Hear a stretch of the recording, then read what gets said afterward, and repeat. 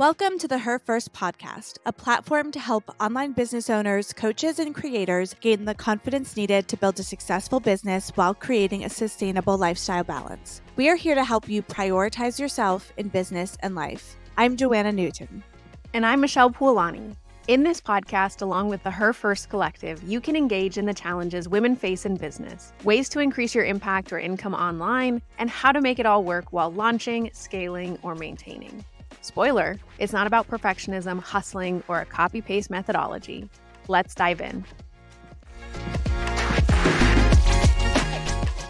So today we have a very special guest, Joline Atkins. Joline is basically my neighbor. We live in a tiny, tiny town, the coolest tiny town in all of Western Pennsylvania. We met by happenstance one day, realized we had a lot in common and have stayed connected ever since. She's an actor, a content creator, a fitness enthusiast, and has a fabulous Instagram account where she's very vocal about her issues with MLMs. Joline, thank you for coming on our show today. Can you start off by telling our listeners more about you? First thing, when we met and we had so much in common, I don't know if you remember that lunch. Everything out of our mouth was connected. And I'm always so interested in that. So when you invited me to come on, I was like, yep, absolutely. And then when I realized one of the things that you wanted to speak with me about, I was totally trust this gal because we're like so alike. But everything you said is correct. So my background is in acting.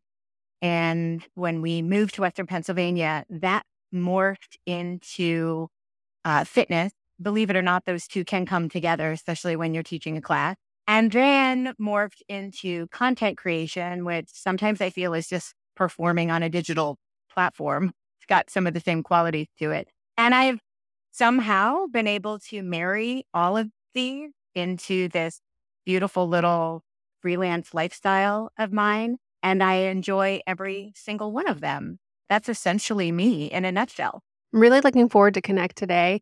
And I understand how all those things can kind of fit together. You know, a lot of times I feel like we have these paths that we don't really understand how they're going to show up in what it is that we choose to do in our career paths and our businesses. And then you start to pull from things that you didn't even realize you were holding on to. And you have this whole tool belt of skills that you can start to pull out in different settings. And I think the online space and content creation lends really well to that. And the more you can lean into the person that you are and leverage those things from your past, the more successful you're going to be in being authentic, in showing up genuinely, and really connecting and being relatable to people. Absolutely. And one of the things that you said that really stuck with me right there was about the tools in your tool belt. I'm from the generation that we went to school to get a certain degree, and then we were supposed to do that thing. I only started doing that thing at the age of 50 when social media really started to erupt content creation, short form video, because I was a video production major in college and then never used it. And I think it's really interesting that all of the little journeys that I've taken from, let's say, graduating college in 22 to now being 54,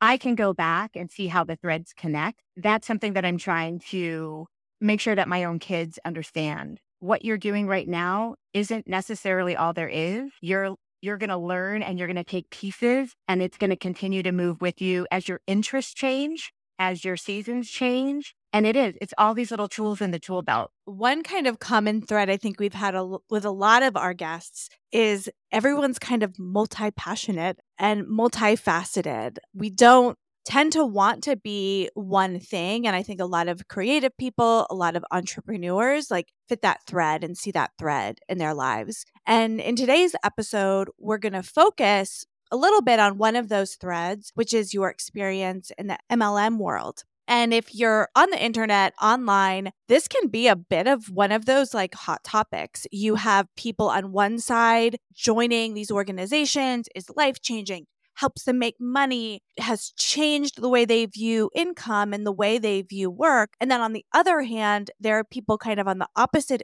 spectrum saying that they're all scams and they're dangerous and there's something to avoid. Today, we're going to kind of talk all about that, what's included in that. But I'd love to start with, for our listeners who are not aware about what an MLM is. So I'd love for you to share with our listeners who might be less aware of what an MLM is, a little bit of an overview of what they are and how they're structured. So I'll give you a general overview because each of the companies are different than one another in terms of the product that they sell and maybe even the compensation plan that they offer. But they're similar in the sense that most of these MLMs have two trains of how you make income.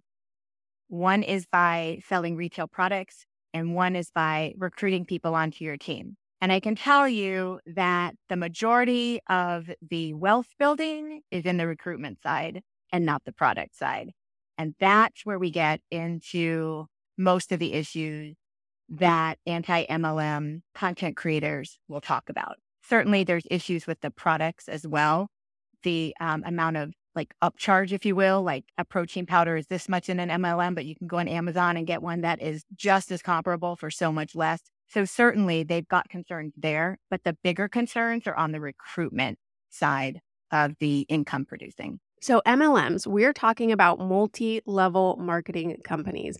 These are businesses or organizations who was started by someone as either a service or a physical product.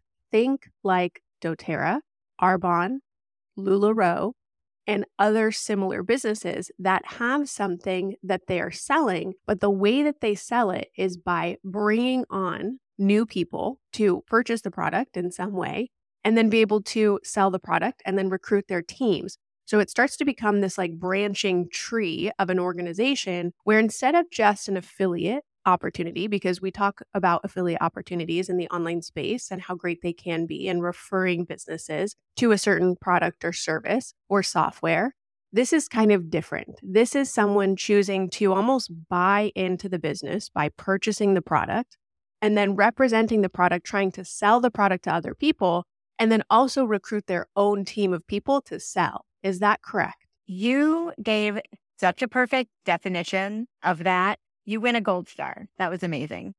Thank you. I really appreciate gold stars all the time in everything that I do. Just ask my husband. But this is such a great topic for us because in the online space, we see constantly the multi-level marketing style of business along with other styles of business.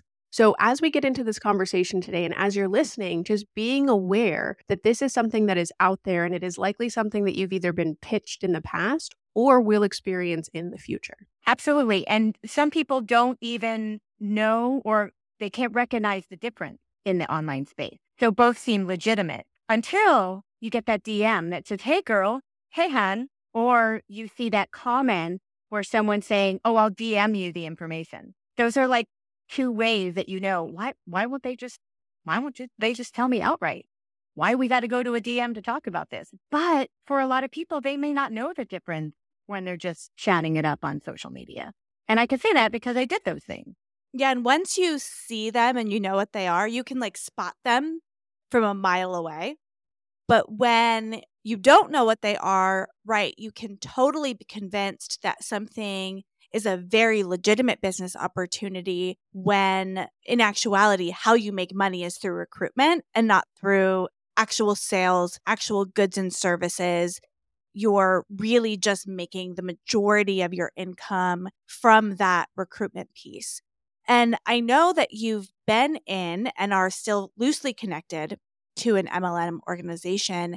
And I'd love to know more about your experience, especially in the early stages, right? How you got started, what you did to become successful, and just kind of paint the picture for us of what that looked like for you.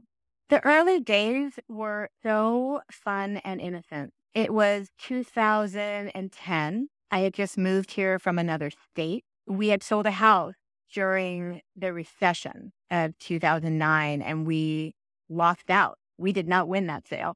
It was already very stressful moving here, and that took a toll on me physically. And I had two little ones, 4 and 8 years old, and I simply wanted to get in shape, but I had children who had never been comfortable in a YMCA childcare center or whatever. So I literally couldn't go to do something. So I found a company that was super famous for selling workout DVDs and programs. And a friend of mine from college was doing it. And so I was like, sure, I'll do it with you. I literally bought a program. I didn't even buy their super famous shake. I didn't even buy that to begin with. I just bought the program, but I bought it as a distributor because I got a discount. This happens to everyone. At that point, I was just in it for the discount. So I got this discount and I did this program. And lo and behold, it was one of the best programs this company ever had. They've gone so downhill. And I can say that now as a fitness professional. I'm like, no, there's so many other better ways to do this.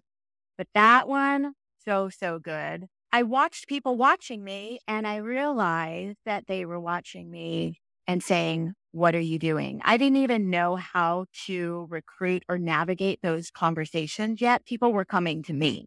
I was like, oh, you got to do this with me. And that's always what it was. Do this program with me. Do this program with me. Within like the first year or the first year and a half, I had done so super well that I earned, and at this point in the company, you didn't buy it. I earned a trip to the Bahamas. My husband and I really went for our 20th anniversary. Nothing stood out to me as being wrong or manipulative. It wasn't until a few years later when I realized I was the only one in my organization making the kind of money I was making that I was like, wait a minute, we are working so damn hard here. Why is this not panning out for everybody else? My team, we were all friends. We all got along. We still do. We were never part of a higher part of the pyramid. I will use pyramid, a bigger team. We were our own little team.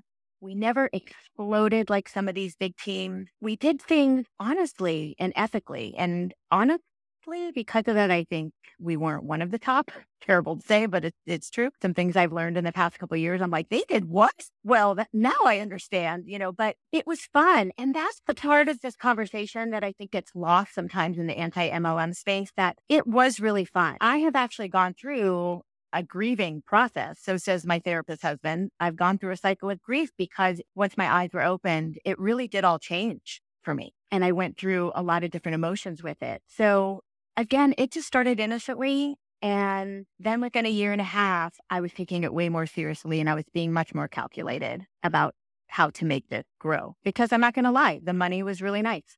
I think that when people get into something like an MLM, they have this hopeful feeling, right? Just like anything, just when you're starting a business, just like when you're taking on a new venture, just when you're starting a new job, there's this youthful optimism that comes along with it. You're really excited.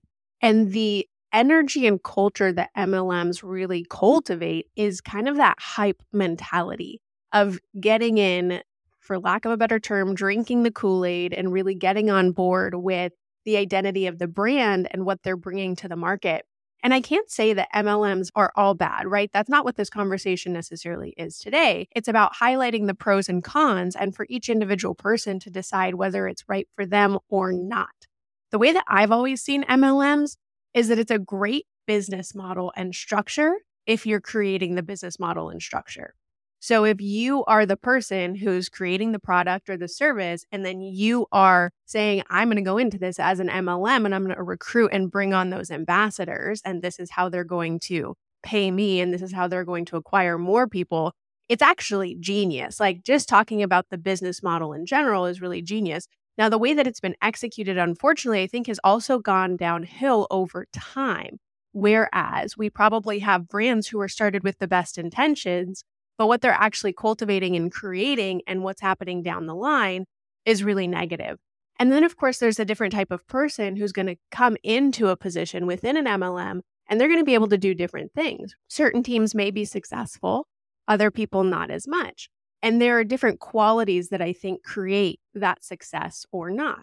Just like, again, in a sales or marketing position, some people don't fit into that sales energy. And really, essentially, you have to have some sort of sales energy in that MLM space. I think that what you experience is probably not unlike a lot of other folks where they were really excited, they were doing well, maybe they were making some money, but it feels like the long-term structure and strategy isn't necessarily set up for the individual to succeed within the company. Yeah, and the beginning stages of like creating community, showcasing what you're doing, inviting people along in your journey all of those things, I'm sure, Joline, are things you use in your content creation role. Like, that's all about building an online brand. Those are all skills related to building an online brand.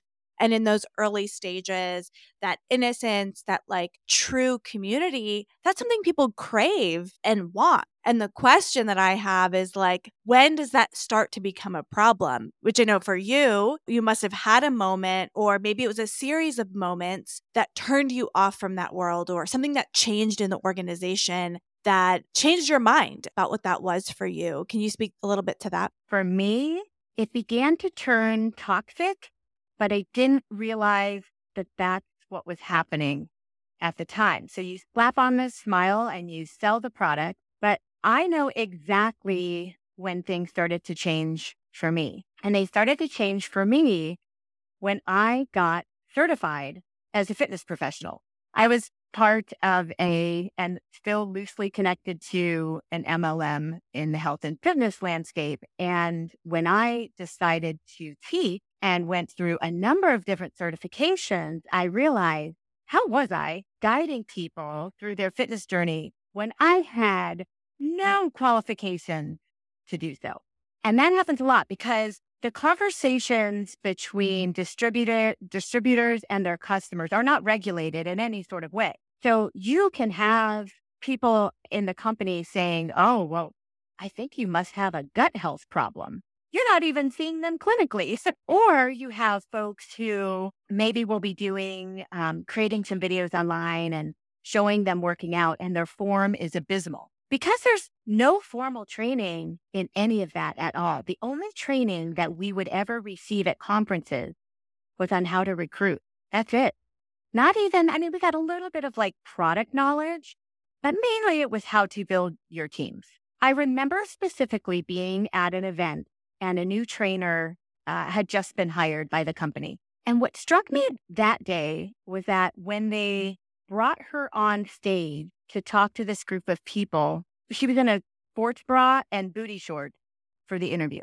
And I remember thinking, we're at a leadership event to learn about this new program. We weren't working out at the time. We all had notebooks. We're all sitting there. The CEO is on stage. And I've never really been that person, but I was like, why are you not dressed? Why? And not to shame the body or the woman, but it's just the environment that we were in. I'm like, we are about to do some product knowledge work. Why are you being marketed like that? So that was the first thing. And of course, I bury it. Then I continued to get some certifications. Not only in just different varieties of fitness, but like overall fitness and nutrition certification. So not just the style. And I was also mentored by some people locally who were so good at what they do. And I began to learn a little bit more about diet culture and shaming and all of these things that are not talked about in this climate, because if you talked about them, your business would not grow. And I began, as I'm going down this path and I'm learning all these new things, I'm watching the company switch to this trainer being the face. I'm watching that first trainer who I loved and some other trainers from when I first came on leave. But I began to see a shift in a focus toward this one face, this one way to approach nutrition, the fitness format being compromised and being so less than what I came on with in 2010. And that's when the toxicity started to grow. And at that point, I was in leadership and I would speak up about it in our leadership group. And I would consistently be told, you have a scarcity mindset. I'm like, I'm asking questions, but my mindset was an issue. That was a very long-winded way of saying I began to see things, I pushed them down, and then I watched the pattern persist. And even though I tried to speak about it, I couldn't get anywhere. So many things that you touched on. Now, I come from the health and wellness space, and I was never a part of an MLM in the fitness world. However, I watched them closely while I was in that space because they can be so incredibly harmful. And people do not realize this, is that the people getting behind the products and programs have oftentimes, no knowledge, no experience, no certification, no education on what it is that they're talking about. They may be a skilled salesperson, they may be a skilled marketer, and they may really honestly believe in the product themselves, But if they are not qualified to deliver on what it is that they're telling you that they're trying to deliver on, specifically in the health and wellness space, please beware. Because as a certified NASM personal trainer, a certified functional coach and specialist, bar trainer, yoga teacher, like I have done a lot of work in that certification space and have spent a lot of hours in a fitness facility, working one-to-one, working in a group format. And when I would see any fitness-based MLM type of opportunity and the trainers who, seeing the distributors was always just in my head like, oh, gosh, really? Like, are you seriously? That's how you're showing up and that's how you're doing this? And you're really putting people at harm. Like you're putting people in harm's way to present information and try to teach, coach, train, do something that you're not qualified to do, especially when we get into, if you think about like essential oils or nutrition, shakes, supplements, all of those things. If you're not a functional medicine practitioner, a naturopathic doctor, or someone who is qualified at a similar level, you should not be telling anyone what they should supplement. And I feel very strongly about this coming from my background and where I do in the health and wellness space. So I'll get off that pedestal, but it is so important to keep in mind, one, as a consumer, and two, as a business owner, we each have to decide how we show up ethically in this space as a business owner. And I know we're going to talk more about business ownership when it comes to the MLM space, but really ultimately, we each decide how we're going to ethically get into the online space, get on social media and content creation, get into paid ads, and live with integrity and market with integrity and sell with integrity or not. And it's something that I have thought about over and over and over again, because when I was in the health and wellness space, it was such a common practice to just talk about weight loss, and everybody wants to lose weight. And that's just how you're going to have to sell your products and programs. And I just couldn't get on board with that. And I think that we are now in an evolved place, right? Like we talk a lot more about body acceptance and diet culture and body shaming and all of the things that you mentioned, which has shifted, thankfully, in our industry, but it's still such a hot topic that really needs to be evolved and changed and be talked about on a larger narrative. So it's one of the reasons that I actually got out of that industry and don't feel like I fit into the health and wellness space anymore, is because I just couldn't agree with what was happening there in the practices. But I think on a larger discussion level, there are going to be lots of tactics and strategies in the online space that you start to learn about as a business owner, as a marketer, as anyone who's showing up as a freelancer, content creator. And we have to decide what we're going to choose to do and how we're going to show up, and then how that aligns with your own core values. And as you're listening, just starting to understand how this shows up for you. The decisions that you're making on a daily basis, the way that you're running your business, the marketing tactics that you're choosing to take part in, and really being conscious about those choices and how they can also create the future that you want for yourself and not just supplement or support something in the short term. I have had former team members tell me that we ran an ethical ship. This is going to be a pretty bold statement, but I think because we had, this sounds so arrogant, but because we had integrity, once we learned, the Maya Angelou quote, do the best you can with what you know. And then when you know better, you can do better. Okay. So with what we had, with what we knew, we did our very best. And then when we learned something new and something better, we did better, and being able to recognize, like to read something and be like, wait a minute. Like I will read something and I will go to the links and I will pour over the person's website first to see what are they selling. This is a beautiful story that you've just given me, but what's behind it? And maybe that's that I'm paranoid now. I do think that there are similar tactics being used in legitimate business and MLM business. And it is hard to differentiate when those practices are maybe not in your best interest. It's really hard to read between those lines. I want to be ethical. I want to be honest. I want to be authentic. And I think I've gotten my page to that point. And we speak to business owners here a lot on this podcast. And I want to actually speak to our consumer brains for a second. And I have a little story that's an aside, but does have a point. So bear with me. I started my career in selling educational products to help people with tests like the SAT, ACT, MCAT, LSAT, all of those exams you need to get higher education. And through that process, I learned a lot, more than anyone needs to know about the SAT. Actually, I will need to know because my daughter will likely take the SAT one day, more than the average adult needs to know about the SAT. As I learned about the SAT is something that comes up a lot on sitcoms. On sitcoms, a funny story about a kid having to take an SAT and it being a disaster is like a common trope that happens in sitcoms. And as I watched them,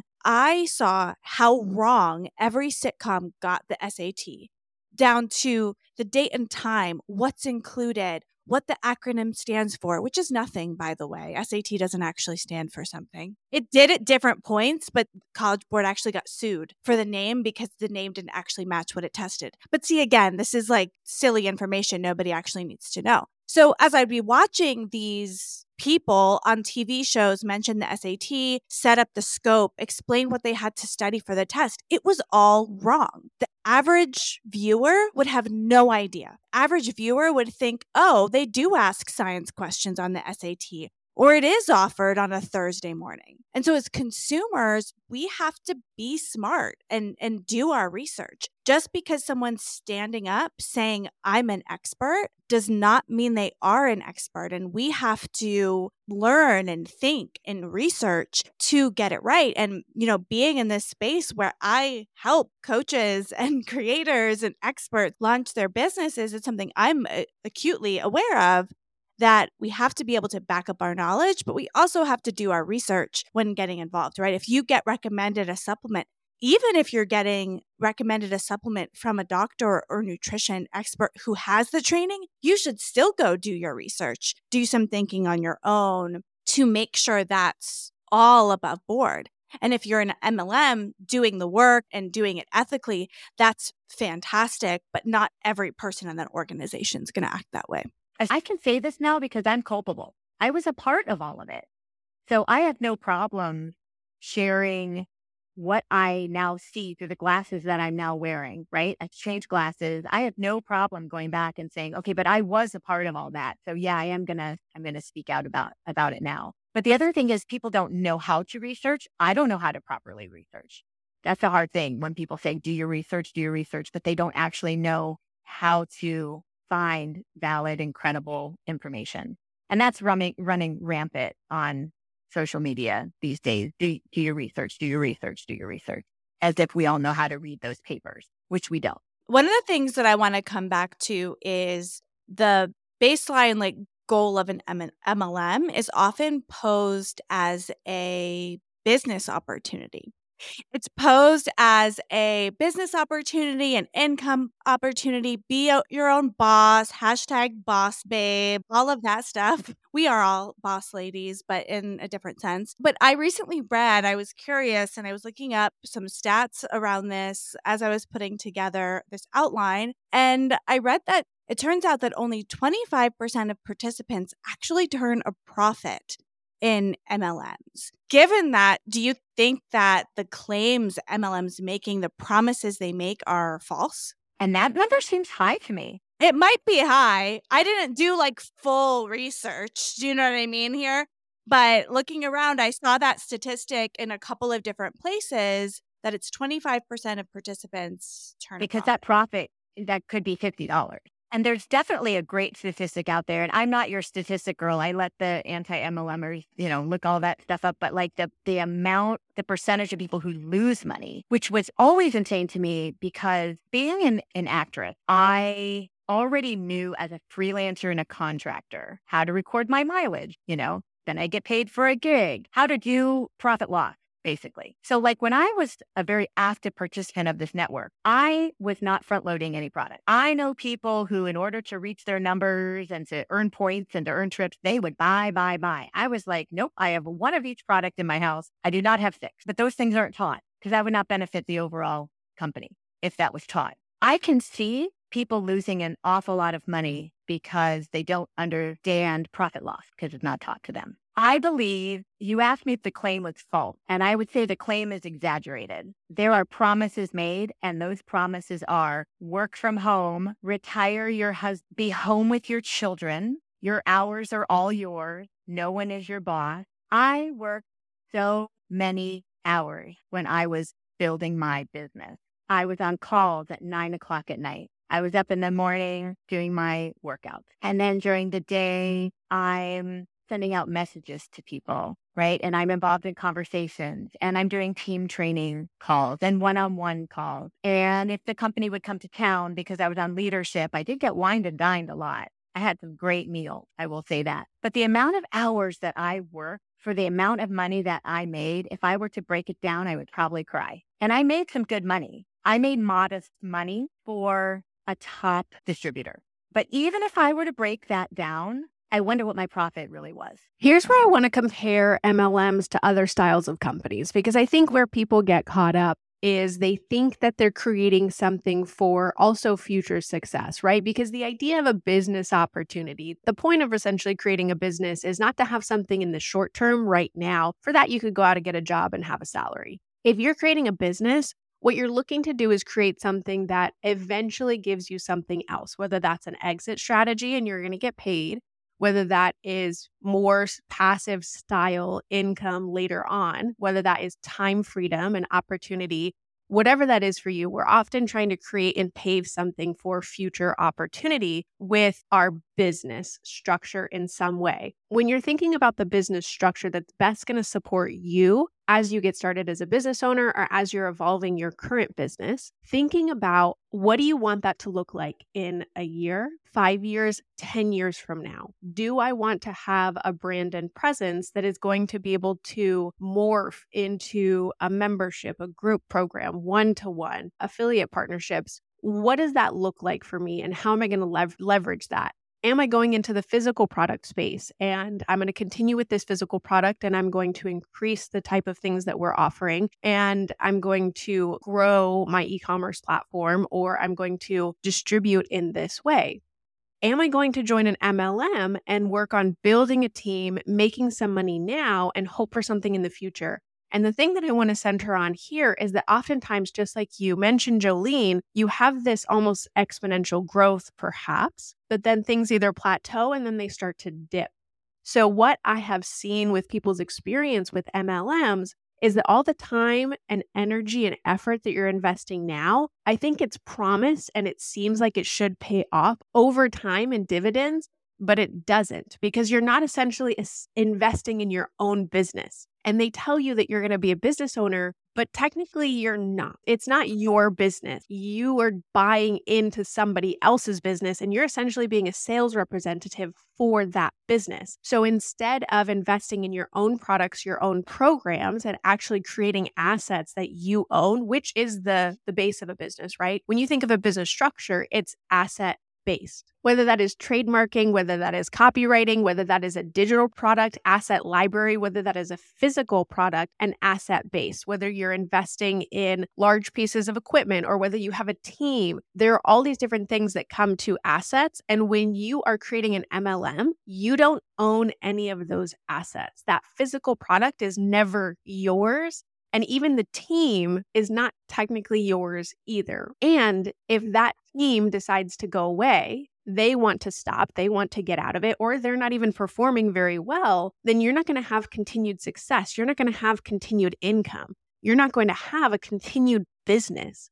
So you've got to think about, if I'm going to invest the time, the energy, the resources, if I'm going to get myself into this selling position and marketing position, I probably want to do that and invest in something that's going to pay off in the long run. So again, thinking about that business structure and what is going to work for you. And interestingly enough, in several MLMs, you have a compliance department. So let's say you were to dream up some sort of like digital planner. You probably have to get clearance from your compliance department of this MLM before you could actually put that out there, because technically you could be marketing to other distributors. So I do know, like in our company, there was a rule that you could not, once you reached a certain level, you couldn't be a part of another MLM. It used to be you couldn't be a part of an MLM that was similar. Then it became you can't be a part of another MLM at all. So it's kneecapping you right there. And then there were many coaches, and this was kind of before affiliate coach. Affiliate coach hasn't seemed to be an issue because, interestingly, with my company, most of the top trainers all have affiliates for so many things. I'm like, they are selling so many things, and they are like the top trainers of the company, which is so interesting. There are many top distributors who have created other products that they are selling on other platforms. But I also know that you have to speak to compliance about that before you can do that. So there's a really interesting documentary, I think it's on Amazon Prime, about LuLaRoe. It's so good. And for our listeners, if you want a really visual picture of the world of MLMs, that is a great thing to go watch. One thing that I really kind of noted as I was watching it is LuLaRoe was actually pretty expensive to get in. A lot of MLMs, the initial buy-in's pretty cheap. It's like, it could be like a $200 starter kit just to get started is super cheap. I think there was one, I don't even know if it exists anymore, Jamberry Nails. There were these like nail decals. Their opening coach kit was like $200. There's different price points. But the LuLaRoe like opening price point was something like $5,000. You had to buy, yes, Michelle, you had to buy a really big stock. And all I could think about was, if you have $5,000, go start yourself your own business. If you had taken that $5,000, say you loved clothes, bought some clothes from a wholesale shop, started a Facebook group where you sell clothes, you could use similar tactics and do it for yourself. That wouldn't prevent you from having other businesses, having that freedom. You could have multiple income streams. You could sell clothes and candles and open up a boutique and have a blast. You could take that $5,000 and turn it into a legitimate business that's yours at the end of the day. I do understand how the MLM structure is really compelling, though, because the idea of starting your own business is really daunting, right? What am I going to sell? Who am I going to work with? How do I market this? What channels am I going to be on? I totally get that it can feel incredibly challenging, and that the idea of starting your own business from scratch can be really daunting and scary and overwhelming. And so the idea of buying into an MLM or something that's already created, they already have marketing materials, they have a product, they have a proven methodology, they have a system in place, and there's support and structure to support me in marketing and selling and building and growing my team. All that to be said, even though it seems really enticing, it doesn't mean it's going to pay off in the same way. And again, it could be a short-term opportunity. It could be something that gives you something in the meantime. And maybe it is a fun way for you to connect with friends and family. And if you're okay and comfortable with that and you enjoy the product, maybe that is okay for you. But the investment of whatever that is, that $5,000 or whatever you're looking to put into that business, the time, the energy, and everything else will be much more suited to your own business structure if you do it strategically. And if you are thoughtful and intentional about how you approach it. I know that the overwhelm is there, and really talking yourself through this, or finding the right support, right? Getting the agency, getting the coach, and figuring out a model and a system that's going to work for you to make it less intimidating and make it less overwhelming, because that reward and that payout is going to be much more exponentially effective in your own setup versus buying into someone else's. Because it is that easy start, and the marketing is done for you, and the products are already made, and they already have an online presence and all of that, that's actually used against you later when your team is not growing. It becomes you're not working hard enough. You just have to ask more people. All of this stuff is already created for you. It's really interesting how that turns. And suddenly, because maybe you are not getting the customers or earning the points, we would earn points, or recruiting the team, it all came back to, I'm not putting forth enough effort, even though everything is laid out for me on a platter. Yeah, the problem's always you. Never the product, never the organization. It's always you. One of the important pieces of the training in my network was personal development. So you were always learning stuff about yourself you needed to change, always learning where you needed to improve, always learning where you needed to grow.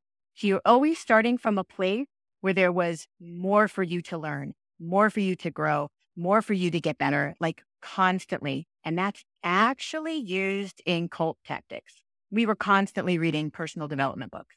always learning something new about myself. After a while, you're like, wow, what else can I do? Yeah, there are definitely a lot of you could probably watch some cult documentaries and the LuLaRoe documentary and see some very similar threads between those two things. And I don't remember the exact day or time, but a few years ago, I made a decision to stop supporting any MLM, even if the products are good.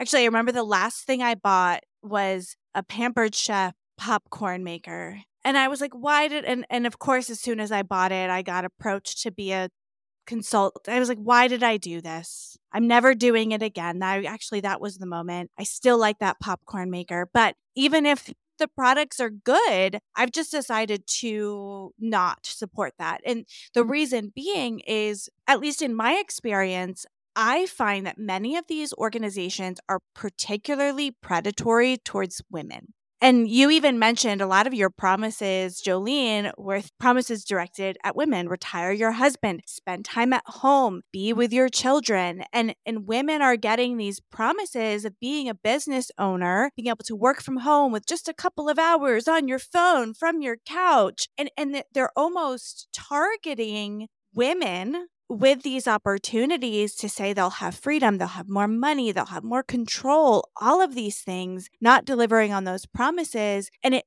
feels very predatory towards that particular group. And I'd love to know, in your experience, if you find that there's almost encouragement or training, or are they really specifically targeting these more vulnerable populations? Yeah, stay-at-home moms especially. What's interesting to me is that the same narrative that I used to write on social media, I would create this post that really tugged at the heartstrings. I can't remember, see something, feel, or something. You really want to get them to feel something. They were all targeted toward stay-at-home moms or women specifically. What I would write 13 years ago, I am watching distributors use this same narrative today. It's like regurgitated. I'm like, wow, you're really going back to the beginning here.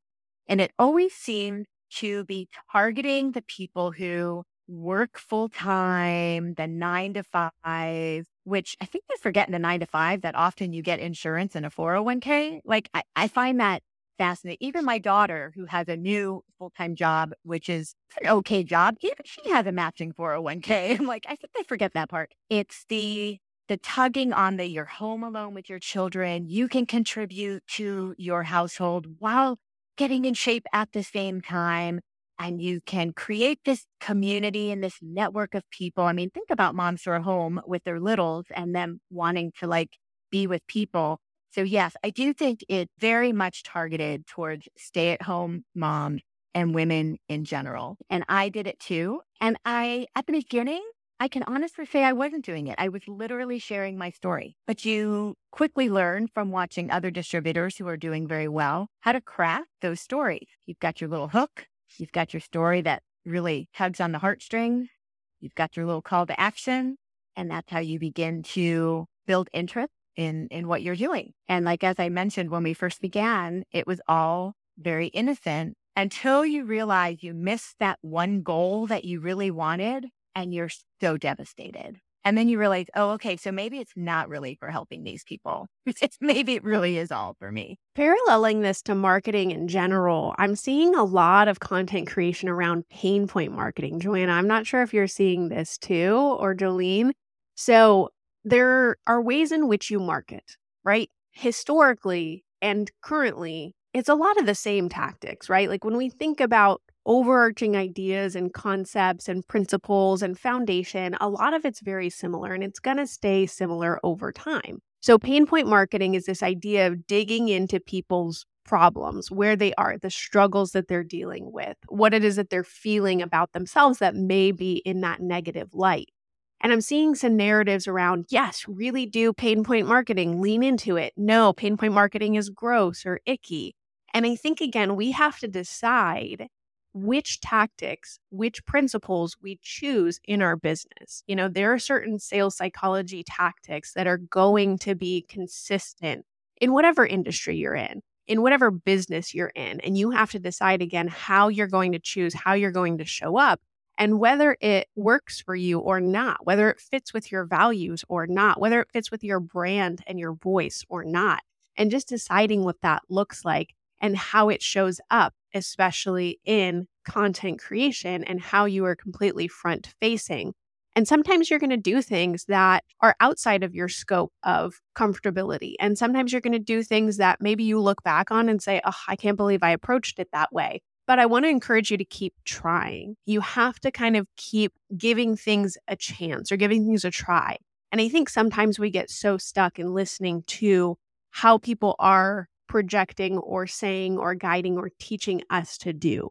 Don't do pain point marketing. Do pain point marketing. Feed into their worst nightmares. Don't feed into those. Talk to their dreams. Speak to the outcome. And it can all get really confusing. So again, finding those things that work for you, and it might take a little trial and error of saying, okay, well, I'm going to try some pain point marketing. No, that didn't feel very good. Okay, I'm going to try the outcome and desire-based marketing tactics. And just kind of finding what it is that's going to make you feel fulfilled as a person and get the result that you're looking for, right? Draw in the audience, get the followers, gain the conversions, get the customers, attract the clients, and just kind of determining what that looks like for you instead of looking to other people and saying, oh, they told me to do it this way or they've had success in this way. So in the network, our trainers were distributors. We didn't get a lesson on different marketing techniques. It was basically the old MLM, I was trying to say this earlier, feel, felt, found method. And that was it. We didn't get to learn any other ways to connect because you would basically look to the top dog and you would see what they were doing. They were influencers, and influencers can be positive and negative, but that's what they were. They weren't marketing trainers, but because they were top distributors, you did exactly what they did. And they would cookie cut that for everyone down the line. Follow this, follow this, follow this, follow this. So you're not really learning how to make that your own because everybody is using a script to cookie cutter that because it worked for the people at the top. Yeah, because you're just like copy and pasting what someone else is doing rather than creating something for yourself. And I'd be really curious to know if you were to, you've gone through this experience, you have multiple streams of income, working as a content creator, doing other things. If you were to encounter someone face to face who is interested in joining an MLM because they wanted to start a business, like what would you say to them and what sort of alternative might you offer someone? So they have all those problems, right? Those pain points. They might be a stay-at-home mom. They might need a way of creating extra income. Like for them, what's that alternative? How did they do that without necessarily joining an MLM? So I can find no situation where I can legitimately suggest joining an MLM. So I'll just put that out on the table right now. I thought you had a great suggestion earlier, Mercari, Poshmark. Right behind that curtain are clothes I'm selling because they don't fit me anymore, Learning how to do something like that from home, and selling clothing. I know people who now buy pieces of furniture off of Marketplace and they chalk paint them or do something to them and resell them. But that all gets back to what Michelle said about how you start a business. I literally fell into content creation for other people during the pandemic when small businesses in town found that they were now 5 years behind and didn't know how to use social media, and now everything's shut. Because I had a good presence online from the MLM that I was with and people knew me in that way, they were asking me, hey, can you help me with my social media? It goes back to our original conversation. It was a thread that helped me here. I can't continue weaving that thread, but that thread sure did get me somewhere. But because I was so consistent, I was asked to help in that way and then just grew that business, right? So I have a few clients of my own and then I work with a marketing company and I do social for them and for some of their clients. I fell into it. And so the number one thing I would tell people is, what is something that you really love and enjoy, first of all? Because if you're going to do something from home, loving and enjoying it is super important. Number two, there's so many opportunities for work from home now. I know people who get a lot of work off of things like Upwork. I just got a video job from that because I put up some videos and they were like, we need to hire you for a testimonial. Bing. Okay. I would point them in those directions. Number one, what do you love to do? Number two, what is super accessible to you, like all these clothes that I need to sell? Number three, where can you find opportunities online? And I mean opportunities online, not from an MLM. Like you're saying, there are a lot of ways to go about it, right? There are a lot of ways that we can approach the online space. There are a lot of ways to make money. And it's so interesting talking to anyone who's new to the online space. And I love it's almost like that youthful optimism of coming to this and being like, oh, like I could create an ebook and I can sell it online. Like it's this amazing idea. And on one hand, I'm like, yes, you can. That's something you can do. It's something that I've been aware of for so long. And on the other hand, I have to remember that not everybody knows about the opportunities that are abound in the online space, whether that is through monetization, whether that is through content creation, whether that is through user-generated content, whether that is through brand deals or affiliate partnerships, or again, membership, group programs, one-to-one, digital products, like the list goes on. There are a lot of ways to go about it. And I think that we just have to each individually decide, how do I want to show up? What do I want to bring to the world? How do I want to make money? How do I ethically care about this? And the last thing I'll say for our listeners is really that if you feel like it's easier for you to sell somebody else's product over your own, it's not a bad thing, but it usually comes from a lack of confidence, a lack of self-worth, and an inability to recognize the value that you bring to the table. So I think the more important question for you is, how do I tap into my own value and bring my own experience, my own expertise to the forefront so that I can leverage that? I can create a product around it. I can create a program around it, instead of trying to rely on selling other people's products and programs because you feel like it's easier. That's just one thing that I want you to walk away with as a listener and really start to kind of understand for yourself and how you want to show up in your business. You have repeated that so many times now, and I'm going to write that down for myself. How do I want to show up in my business? I think people should just write that out a couple times in the notebook. How do I want to show up? And when the pandemic hit, I was teaching fitness in person. And then, of course, gyms were shut. And that's when this space was created. And I bought a light and I had a camera. And I'm like, let's get those classes online. And I'm still doing that. It's definitely not my income producer, but I sure do love it. And it reaches certain women who still work out with me several mornings a week, who are still working from home. This works for them. It meets a need. I make it incredibly accessible, both feasibly and with what kind of content I teach. But I didn't know how to do any of that. People had been teaching streaming fitness for years, which I didn't know about because I was using just one company, right? So now I had to learn. I had to get a mixer. I got a light. I got a mic. I put up a curtain. I'm like, I'm learning how to do all these things. And it's really what got me through the pandemic.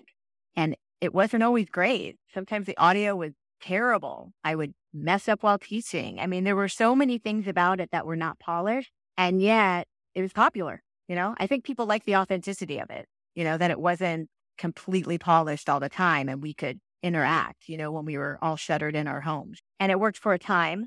And then I moved on. One super interesting thing about that story that I think actually weaves with a lot of the other guests we've had on this show is the starting of a business came from solving a real problem. So we talk about pain point marketing, right?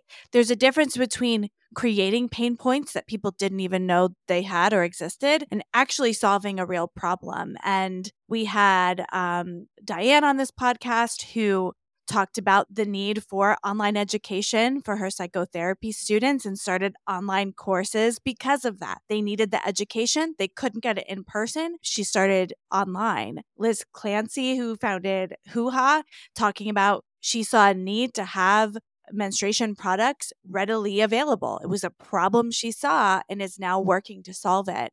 And if you're listening and thinking like, what's my business idea? What's the thing I could do? Think about the problems the people in your actual life or you interact with have. How can you solve that for them? And what can you do there to solve their problems? Because likely if your neighbor's having a problem or someone you talk to every day is having a problem, more people are having that same problem. And I've said this before, and I'm sure I'll say it 100 more times, but I think the best business ideas come from those true problems that need a solution. As we wrap up, because we're coming close to the end of our time, I'd love to know, Joline, do you have any final thoughts that you want to share with our listeners? Well, you see the problem and then you help find a solution for it. I feel like a lot of MLMs create the problem and then make you believe you have the problem and then give you the product to solve the problem. So I just want to say that because in the year 2022, everybody in my company suddenly had a gut health problem. I predict that in 2024, many of those distributors will now have hormone problems. The second thing I want to say is that I've started a lot of things and not started them completely mapped out, polished, perfect, or ready to roll. I can say that about my social media content creation. I went to college in the 80s, so I learned how to edit on a manual editor, not digital. I had to relearn how to digitally edit. So I look back at some of my first reels for clients and thank God they didn't know what they were doing because those reels were bad. But, the clients that come to me don't have any idea how to show up on social media at all. You don't have to have the business plan all shiny and bells and whistles and perfectly crafted before you kind of leap in. I did that with social media. I did that with teaching fitness down here in my space. And I'm doing that right now as an artistic director for a cultural life and art center in town. I've never done that before. I'm tripping all over myself and then learning from it and fixing what needs to be fixed, adapting, readjusting. Wait, that doesn't work. We have to do it this way. So it's like you have to have that willingness to mess up. You really have to have a willingness to mess up. And then you have to have a willingness to learn from the mess up, admit there was a mess up, and fix the mess up. Remember, when you know better, you can do better. So if you have that type of work ethic, then you could be creating new streams of income for yourself all the time. Your goal is that you want to do it well. You want to bring your best, but you're probably not going to bring your best on day one. You're going to have to learn a few things in order for you to find your best. And I do feel like I've had quite a few opportunities to do that. In the scope of our bigger discussion today, bringing my best meant leaving the MLM behind. Well, thank you so much for sharing that. I loved hearing your story. And I think the thing I'm going to take away from this conversation, and I think our listeners can also take away from this conversation, is that your business, who you are, what you do is ever evolving. And I think sometimes there's this idea that, maybe you are listening to this and you're in an MLM and it's, not right for you and you want to move on. You can, right? You can do that and depart and figure out the thing that's going to work from you. Or maybe you've wanted to start a business your whole life and it feels too late. It's not. You can learn a new skill. You can move forward with something. You just have to start, and maybe it will be bad at first, right? But you can grow and change and move on into that point. I'd love to know, Joline, can you let our listeners know where they can follow you and keep track of what you're doing? I know I follow Joline. I love her account, so you should too. So I'm on Instagram at Joline, and it's JOLINE _Atkins, ATKINS, like the old Atkins diet.